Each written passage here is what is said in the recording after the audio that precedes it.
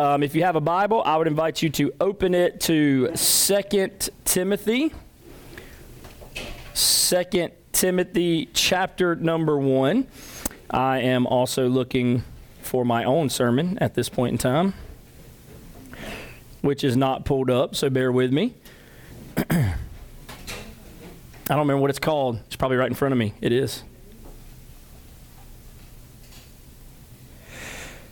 All right, in our readings for our church that we've been kind of doing, walking through on Wednesday nights with our Bible reading plan, there's a couple of interesting kind of moments that have just come up between Wednesday nights and Sunday mornings.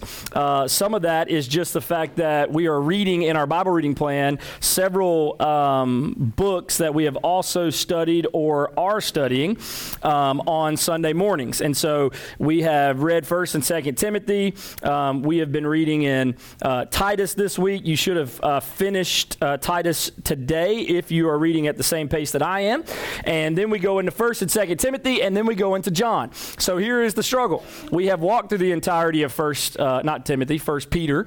We've walked through all of that together as a church, and so I didn't want to bore you with that again. And we are going through the Gospel of John right now. So I'm calling an audible here for the next couple of weeks. We are going to study in its entirety the letter of 2 Timothy. So we have already completed that reading, which is good. You should be somewhat familiar with it. And now we'll spend some time kind of diving into that a little bit more than really we have any of the other letters in our midweek time together. So if you're wondering, wow, Danny, this is weird. We're not reading in 2 Timothy anymore. Why are you still talking about it? Well, just know that's the reason why. And so we're going to spend some time there. I will tell you this. I feel like I've told you this already, but 1st and 2nd Timothy and Titus, they're known as the pastoral epistles that Paul wrote to other pastors. And they are certainly in a category. They are my favorite writings in the Bible. Now, there's probably the reason is because it's from one pastor to another pastor, so I'm a little biased, obviously. But if I could tell you one letter that in particular is my absolute favorite, 2 Timothy alone would be that letter. So I'm excited that we're going to spend some time together in that letter for the next couple of weeks. So know that we did it because of the preaching schedule, but also know just a little selfishly we're doing it because it's also my favorite. So we're going to spend a couple of weeks in 2 Timothy. So anyway, as I was preparing and I was reading this week, I was thinking about from the text in 2 Timothy, I was thinking about the word mask. What do you think of when you hear that word? COVID. You know, that never crossed my mind until Billy walked in earlier and said, I hope this isn't about COVID. I never even thought about that type of mask. So before COVID, what would you have thought of when I said the word mask? Halloween, disguise. Mardi Gras. Whoa. I didn't think we talked about those kind of things. That's right. You've never been to Mardi Gras. You'd never do that. It's weird. When I think of the word mask, I instantly think, as it has been mentioned or at least implied, I think of hiding something. In fact, I looked up the word just just for fun. I looked up the word in dictionary.com. It defines the word mask as a covering for all or part of the face, worn to conceal one's identity. So a mask, even though you think of COVID, is not worn to protect us from spreading disease. It is actually worn to hide who you actually are, right? So there's some identity involved that you don't want to know. You don't want people to know who you are. You are concealing your identity. I was thinking about this for this reason. You don't have to answer this, but just think about it. Have you ever wanted to hide something or conceal something about yourself from others? Like, just think about that for a moment. Has there ever been a time in your life where you wanted to hide or conceal something about yourself from other people? You did not want them to know about it. When I was growing up, my parents didn't have a lot of money. Now, we weren't like super poor where like we couldn't eat or anything like that. We just didn't have a lot of the things that other kids or other families in the neighborhoods around me had. And so we just didn't have a lot of money though we had enough to get by. But anyway, because of that, I was typically a little ashamed of most of what we did have. Like, it wasn't that we went without, but what we had was like the lower quality, and it was obvious to everyone else around me that I was the one that kind of stuck out from the rest, right? Like, I didn't have the name brand stuff, the nice things that everybody else had. So because of that, I was usually a little ashamed of what we did have. Matter of fact, I was thinking through that a little bit in just some stories from my past, but I remember I would get my parents to drop me off for different events. As a matter of fact, I remember there was a short season of time where my mom dropped me off at school, and I would ask her to drop me off a few blocks from the school because our car didn't have a muffler on it and it was all beat up, and I didn't want people to know that was me getting out of that car. And so I was like, Mom, I can't be seen getting out of this jalopy that you call a car. I remember I never let friends stay at my house. I always stayed at my friend's house because I never wanted anybody to see where I lived. I grew up in a pretty bad trailer park in Pendorf, and when people make jokes about roaches being a part of their family, they really were.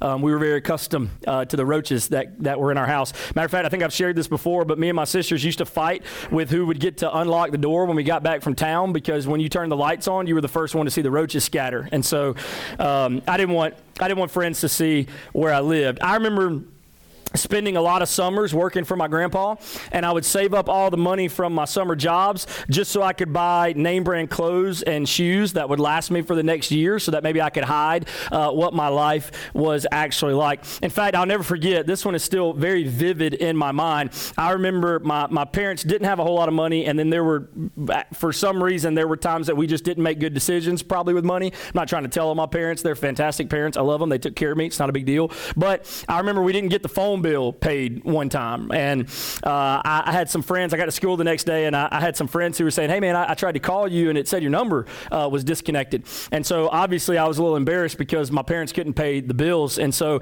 I didn't want them to know that we were poor. And so I remember making up a story about how I got grounded, and because I'm real sneaky, and getting around what my parents wanted me to do, they just went ahead and had the phone cut off so that way I wouldn't use it, to call my friends. I only tell you this because really, I just remember several different times in my life trying my best to mask or to conceal what was really happening in my life. Now, you may think all those things are dumb and a little ridiculous, and to be honest, now that I've grown up a little bit, I don't really care about any of those things either. I've had most of the same clothes for the past 10 years. I just don't really care anymore about those things. But at that time, it was a really big deal to me, even though looking back, I realized how dumb it was. But even though that may not be your story or exactly what you would say happened to you, I bet all of you can relate to at least what I'm talking about. May not be the exact same, but we've all tried to hide things about ourselves from other people, right? May even be ourselves, may even be God. There have been plenty of times where we've tried to put on a mask, plenty of times where we've tried to conceal and cover up who we are. It might be a detail about your family that you hope no one finds out about, or an event that you went to last weekend that you hope none of your church people hear about that you were at last weekend. This, by the way, can go the other way too. You've got friends or coworkers at work that you don't want to know that you've been doing a lot of church stuff, so you don't want them to hear about those either. It could be some flaw that maybe you have that you try to hide better than anyone else because you're afraid that people will reject you if they know whatever that is. And I don't know everybody's situation. I don't know what all you have in your life, what skeletons are in your closet, but here's what I do know. Most all of us have tried at some point to mask something. All of us have been guilty of trying to hide something about ourselves from someone else. Now, sometimes I even think we wear so many masks or try to hide and conceal so many things or be that perfect person or whatever it might be. We do it so much that we're hiding things about ourselves from other people to the point that we don't even really know the truth about ourselves anymore. Take this thought a little bit further. I think this happens more among Christians than it does with any other group in the world. Mainly it's because the life that Jesus wants us to live is oftentimes very different from the life that our culture tells us to live. And because of this, it becomes a struggle for us. It's just easier to be like everyone else. Just keep your head down, get your work done, get back home. There's no need to represent Jesus to the point that people actually know that we're different or that we love God. I think if we're not careful, our lives will be defined by what other people think about us, and we'll forget, here it is, you ready? We'll forget that our identity and culture is controlled by our identity in Christ. Our identity and culture should be controlled by our identity in Christ. It's not a subsection of our lives. It is our lives. It's not just a piece that we might hang on our wall in our living room or above our doorway. It's not just a t-shirt that somebody bought us because it's a Southern kind of thing, right? No. It's everything about who we are. Our identity and culture is controlled by our identity in Christ. Now, I don't think there's anywhere in the Bible that illustrates this better than Paul's letter to Timothy. And really, I think it's because of the context in which Paul is writing. If you have your Bible open, 2 Timothy chapter 1, we're going to start at the very beginning. I want to help you see a little bit of this context and then show you what Paul reminds Timothy of when it comes to our identity and culture being controlled by our identity in Christ. Look at verse 1. It says, Paul, an apostle of Christ Jesus, by the will of God, according to the promise of the life that is in Christ Jesus, to Timothy, my beloved child, grace, mercy, and peace from God the Father and Christ Jesus our Lord. So obviously the letter is from Paul, written to a young pastor by the name of Timothy. We'll get into a little bit more of that context as we move further through this letter, but he's wanting to impart some wisdom to Timothy. And then it says, I thank God whom I serve, as did my ancestors, with a clear conscience, and as I remember you constantly in my prayers, night and day. As I remember your tears, I long to see you, that I may be filled with joy. Now, 2 Timothy, in case you don't know, this is the final letter that the Apostle Paul will ever write. This ends Paul's life. He's writing this letter from a cold jail in Rome where he is a prisoner. He has seen the face of Nero, the emperor of Rome, who will eventually take his life. When Paul's writing this letter, and you'll realize it on every page that we read as you understand it now, he knows that his days are coming to an end. These are his final words. Now, to build this context up a little bit more for you, imagine you're the leader of the Christian faith, and you know you are about to no longer be on this earth. In fact, don't even put it in the context of being the leader of the Christian faith. Just think if you knew that you were about to die. You knew your days were numbered. What would you want to say to people that you love and care about? How much would that change what you do the rest of today, tomorrow, and the rest of this week? And the things that you do write or talk about or share or say in these final days, how important do you think those things would be? Because here's the Apostle Paul, who has led the Christian faith in a way that no one ever has, and he knows that these are the final words that he will leave behind to the next leaders of the Christian faith. This is why I think he writes, I thank God as I remember you constantly in my prayers night and day. I think this is why Paul writes, I long to see you. He knows these will be his final words. In fact, these are not just the last words that he would leave to the next leaders of the Christian faith. These are the last words that he would leave with all those in the Christian faith. If you were leaving me with your final words, let me tell you something. I would put them in a category of extreme importance. If I was going to write a letter tonight to Josiah, my son, knowing that I would never see him again, can you imagine how valuable that page would be to me and what I hope would be to him? That's what's happening in 2 Timothy.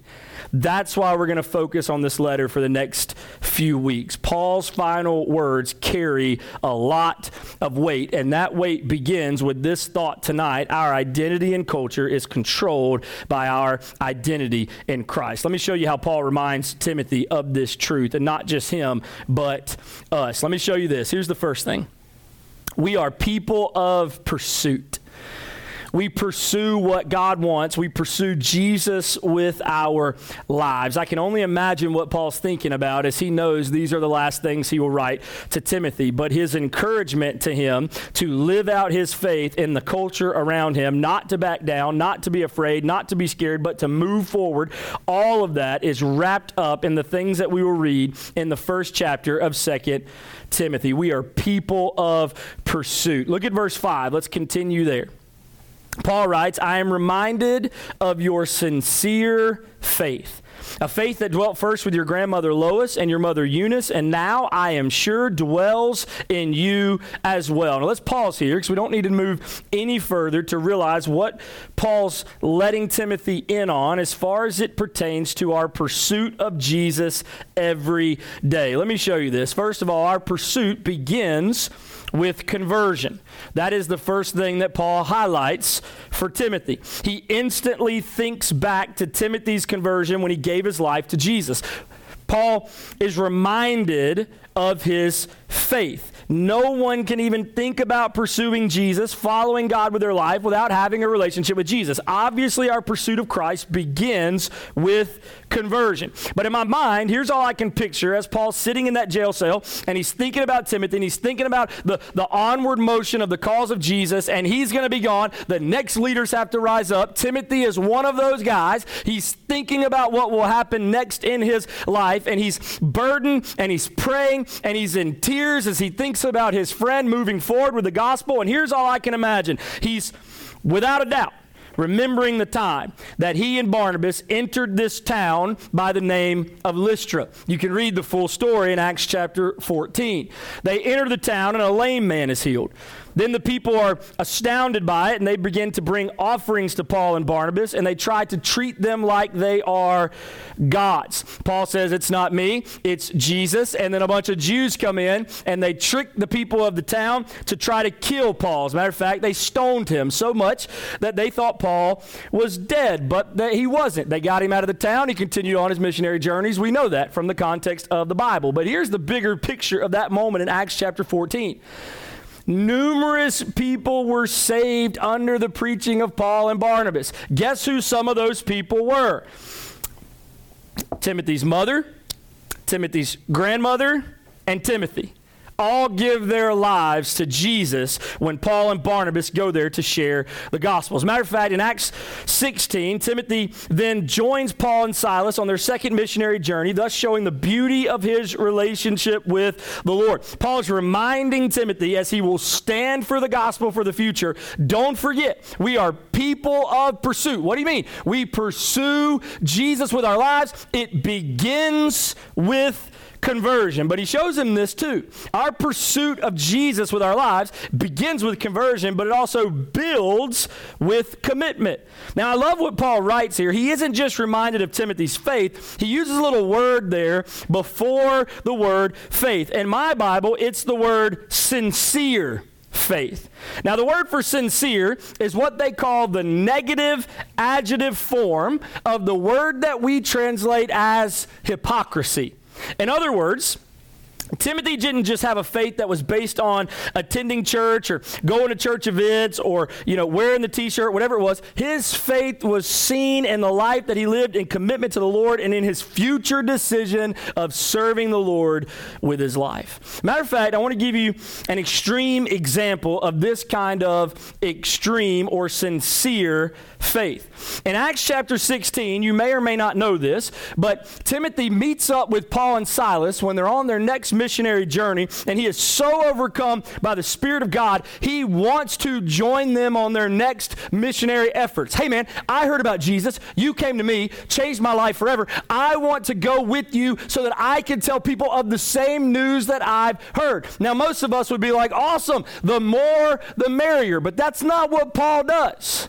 Paul says, hey, Timothy, if you're serious about this, if you want to go with us on the next missionary journey, hey man, I got some bad news. You've got to be circumcised before you can come with us. Now listen, if you don't know what circumcision is, Steve will tell you about it later. Just ask him. All right, he'll give you the details. But here's what I will tell you, right? Not trying to be overly or gruesome or weird or anything like that, but just imagine for a second. You are a teenager, okay, with the medical technology of Acts chapter 16, and Paul says, hey, we would love for you to come and share the gospel with us, but you've got to get circumcised. Now think about that for a moment, okay? We could be told we got to study our Bible and we're out, right? We could be told we got to pray more and we're like, no, I can't do that. We've got to come to church. We've got to invest in a small group. We've got to serve on a team. We get simple things and we're like, Jesus, if you want that kind of commitment, I don't know if I can do it. Timothy's told he's got to get circumcised.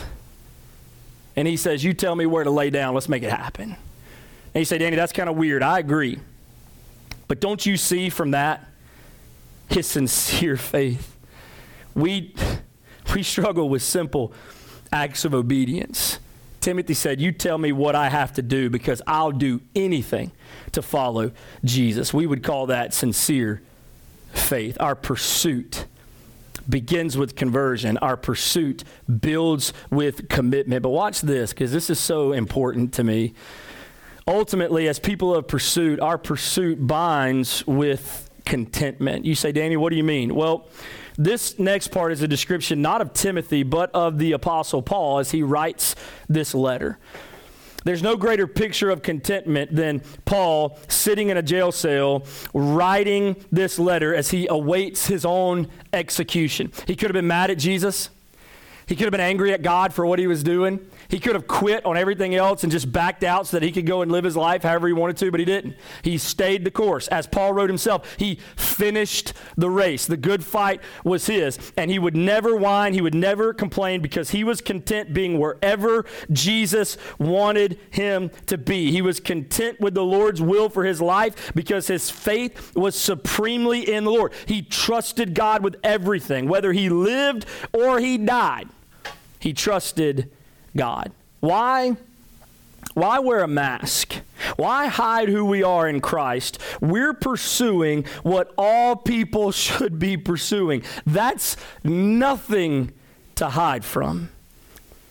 Could it be that you're ashamed to represent Jesus because you've never actually surrendered your life to him like Timothy did? Could it be that you're hiding who you are in Christ because you're not committed like you should be at this point in your relationship with Jesus? Don't forget, Timothy was willing to do anything. The question is, are you? Could it be that you're wearing a mask, hiding from who you are in Christ because you're not content with the life that he's given you? Could be that you want what everyone else has and you've lost sight of all that God has given you. Friend, it's easy to wear a mask when you're not pursuing God.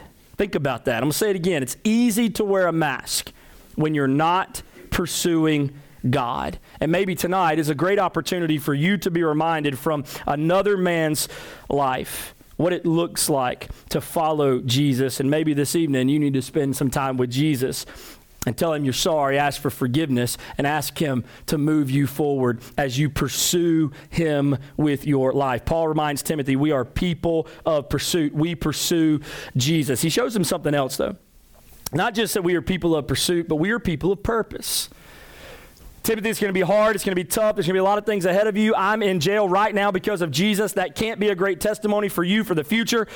But buddy, listen, man, we are people of purpose. We live according to the purpose that God has for us. Let's keep going. Look at 2 Timothy chapter 1. Let's go to verse 6. For this reason, I love, by the way, this section of Scripture.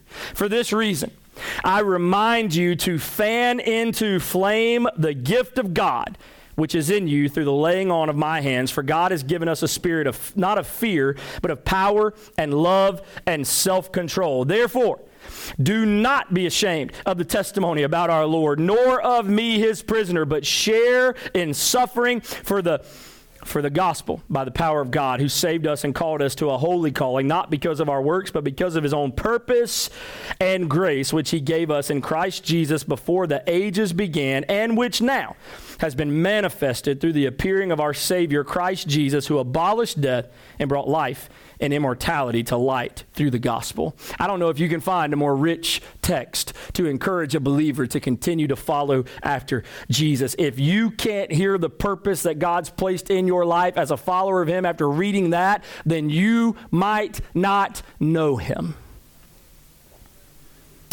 Because we're people of purpose, people who live according to the purposes of God, not our own, there are a few things that we need to do that Paul reminds Timothy of, which, by the way, I think he reminds us of. It's a little smaller because it's a lot. I hope you can see it. But here's the first one. Fan the flame.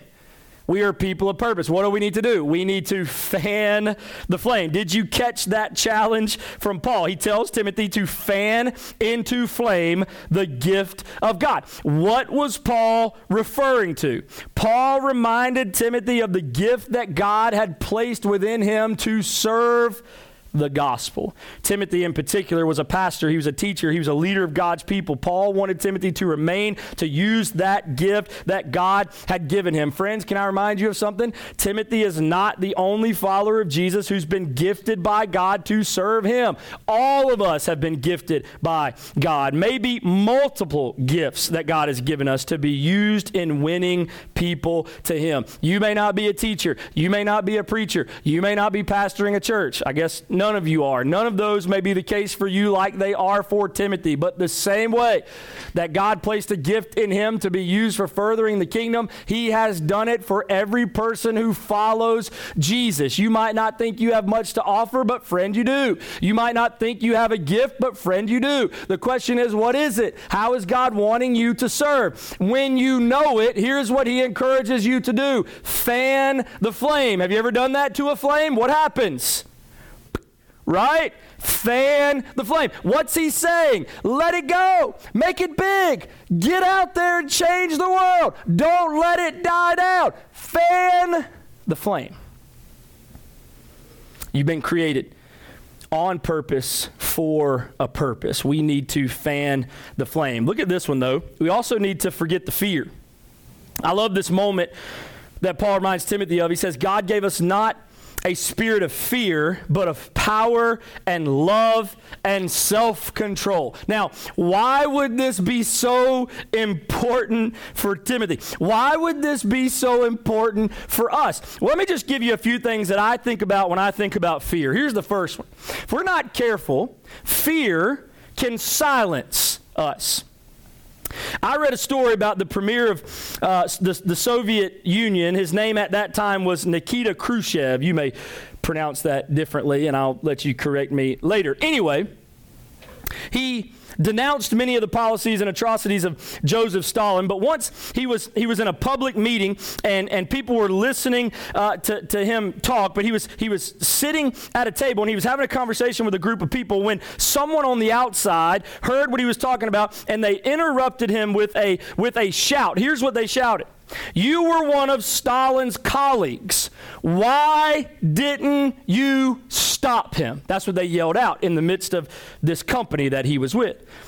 And so Khrushchev, he roared back, who said that? Right? Crowd of people, he's at a table, someone heckles him with this question. He shouts back, wait, who was that? Hey, where are you? Guess what happened? Nothing. Nobody said a word. Nobody moved a muscle. And then Khrushchev said this, now you know why. Right? Why? Because fear can silence us. When we let fear dominate our lives, we become silent when we should be speaking up. For me, I'm always reminded as a kid of riding the school bus. I don't know how many of you rode the school bus, but I had, if you're a school bus driver, by the way, I'm so sorry for what's about to happen next. But I had in my mind, because I only had one school bus driver, I had in my mind what I think of all school bus drivers. Her name was Miss Pitts, and I'm pretty sure she hated children. But anyway, Mrs. Pitts was my bus driver, and I was a horrible bus kid. So I admit that from the get-go. But I'll never forget one day I had started like this paper fight that was going on the bus. I mean, we were like spitballing. We were throwing wads of paper. And listen, a wad of paper hit Miss Pitts in the back of the head. And she pulled the bus over on the side of the road, parked it, and she got up. She said, who did that? And listen, not a peep on the bus, right? Why? We knew we'd get in trouble. Fear set in. and nobody moved a muscle. That's what happens when we let fear into our lives. It can silence us. But watch this. Fear can also shake us. I received this little joke the other day. I thought it was funny. It goes, one summer night during a severe thunderstorm, a mother was tucking her small son into bed. She was about to turn the light off when he asked in a trembling voice, "Mommy, will you stay with me all night?" Smiling, the mother gave him a warm, reassuring hug and said tenderly, "I can't, dear. I have to sleep in Daddy's room." A long silence followed, and at last it was broken by a shaky little voice that said, "That big sissy." If we let fear creep in, right, it can silence us when we should be speaking out. We let fear creep in, it can shake us when we should be shaking the foundations of the world with the gospel of Jesus. But also, you know what ultimately happens? It may begin with silencing and it may begin with shaking, but eventually fear can stop us. Two explorers were on a jungle safari when suddenly a ferocious lion jumped in front of them. "Keep calm," the first explorer whispered. "Remember what we read in that book on wild animals. If you stand perfectly still and look the lion in the eye, he will turn and run." "Sure," replied his companion. "You've read the book, and I've read the book. But has the lion read the book?" There's no surprise that Timothy would be fearful at this time in the advancement of the gospel. His hero, the Apostle Paul, is in prison and he's facing certain death for the very same thing that Timothy would do for the rest of his life. What was the church going to do without the great Apostle Paul? How would they face the future? How would they survive? He was in danger of fear just like we are. With the world like it is today, it would be so much easier to just stay out of it, just live our lives in silence. If I don't mess with them, they won't mess with me. But when we let fear grab us like this, it will keep us from serving Jesus. And friend, Timothy couldn't let that happen, and neither could we. When we're fearful, the devil wins because we back down from doing what God wants. But there's so many moments in the Bible where this proves to be otherwise. You may remember the story where Saul was scared to face Goliath, but David comes out in the power of God and defeats him. You may remember when Saul and the armies of Israel were scared of the Philistines, but his own son, an armor bearer alone, went and defeated the entire army. You may remember the people of Israel and how scared they were to take the promised land, and so they were doomed to wander in the desert for 40 years. We can't let fear hold us back. Whatever God is calling us to do, He will give us all we need to accomplish it. We are people of purpose.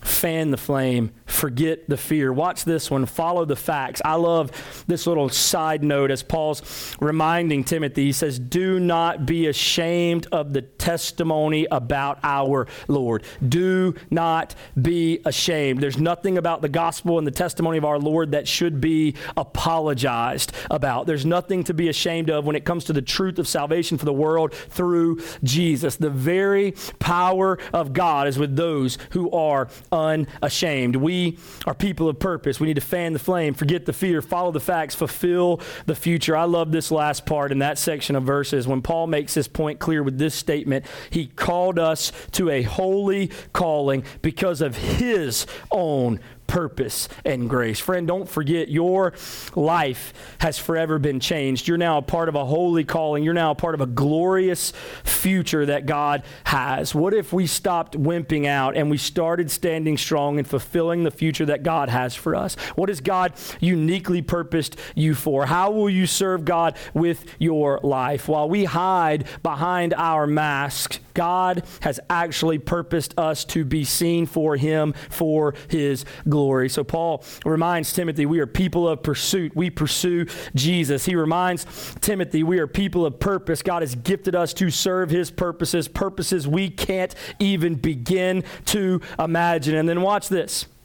He reminds Timothy that we are people of passion. We're passionate about the things of God. Look at verse 11, 2 Timothy chapter 1. Let's read a couple more verses and we'll be done.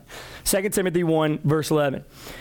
Paul goes on, he says, "For which I was appointed a preacher, an apostle, and teacher, which is why I suffer as I do." There's his gifting, right? His purpose that he includes with Timothy.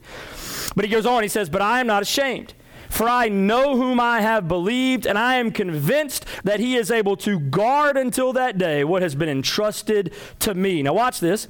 Follow the pattern of the sound words that you have heard from me in faith and love that are in Christ Jesus. By the Holy Spirit who dwells within us, guard the good deposit entrusted to you. Watch this. We have a passion for serving. This is why Paul reminds Timothy, Jesus is able to guard until that day what has been entrusted to me. The question for Paul, the question for Timothy is no longer about what God wants him to do. It's about how he's going to continue to do it.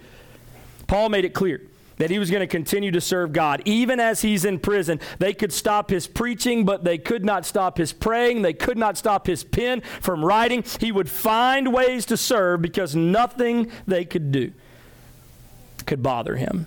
He knew that Jesus was the one guarding the work entrusted to him. Until Jesus saw fit for that to stop, Paul would continue to have passion for serving. Friend, he's not done with you yet. When he is, he'll let you know. Until then, you keep passionately serving him. We have a passion for Scripture. I love this moment. Paul reminded Timothy to follow the pattern of the sound words that he heard from Paul. He didn't have what we have today. Thankfully, we have these nice leather-bound, beautiful, complete pictures of God's word, but he's still reminding him of the same thing. God's word is always important in a Christian's life. I could never stress enough the greatness and the power and the purpose behind the Word of God for each of us. We need it every day to bind our hearts with the heart of God. The only way for a life to be transformed is through the power of the Word. Paul's pursuit, purpose, passion, it all came from one place. That is the Word. We have the Bible at our sides at all times. Maybe we should have a greater passion for spending time in it. And watch this. We have a passion for success. I love how Paul ends his challenge to Timothy. I don't want you to miss it. It's in verse 14. Look back at it. He says, by the Holy Spirit who dwells within us, guard the good deposit entrusted to you. Though Paul is writing to Timothy, he uses the word us. Do you see that? By the Holy Spirit who dwells within us. Now, sure, he's probably talking about him and Timothy. But what if in the beauty of the wisdom of the Holy Spirit, he's actually talking about us? I wonder if that word is used because the Holy Spirit wanted Paul to include us in this room tonight. It wasn't just Timothy that needed to continue moving forward with the power of the Holy Spirit. It would be all of us. Paul wanted Timothy to guard what God had entrusted to him so that he would not become discouraged and lose heart. He wanted him to continue to guard it so that the success of the gospel would continue through Timothy even after he was gone. We are people who must be passionate about the things of Jesus because he gave us new life, changed us from dead to life, changed us forever. Listen, Paul's pretty clear with Timothy about who we are in Christ. He's clear about the kind of people we must be in order to change the world. The question for each of us tonight is simply this.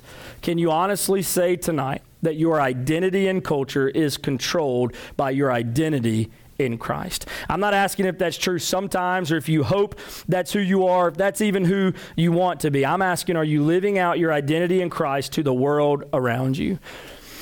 Friend, if you've been wearing a mask, take it off. I don't care what you're trying to hide. God wants to change the world, and it starts with each of us in this room tonight. We're people of pursuit. Are you pursuing Jesus daily? We're people of purpose. Are you serving God so that he can accomplish his purposes in you and through you? You've been made on purpose for a purpose, friend. We're people of passion. Are you passionately following Jesus? Our identity and culture must be controlled by our identity in Christ. Is that true for you tonight? Listen, you're going to leave this room. You're going to go back to all the wonderful things that you do all week long. As you do, is your focus on 1,000 different things, or do you sit back and go, you know what, Jesus, how can you use me here? What are you working in this moment? How is my life in this place bringing you honor and bringing you glory? Friends, our identity and culture should be controlled by our identity in Christ. Is it? Or is it not even a second thought for us most days? Listen, I pray that Timothy's testimony, Paul's charge, is as encouraging and challenging to you as it is to me. I don't know what that looks like for you, but I pray that the Lord guides you as you strive to live for him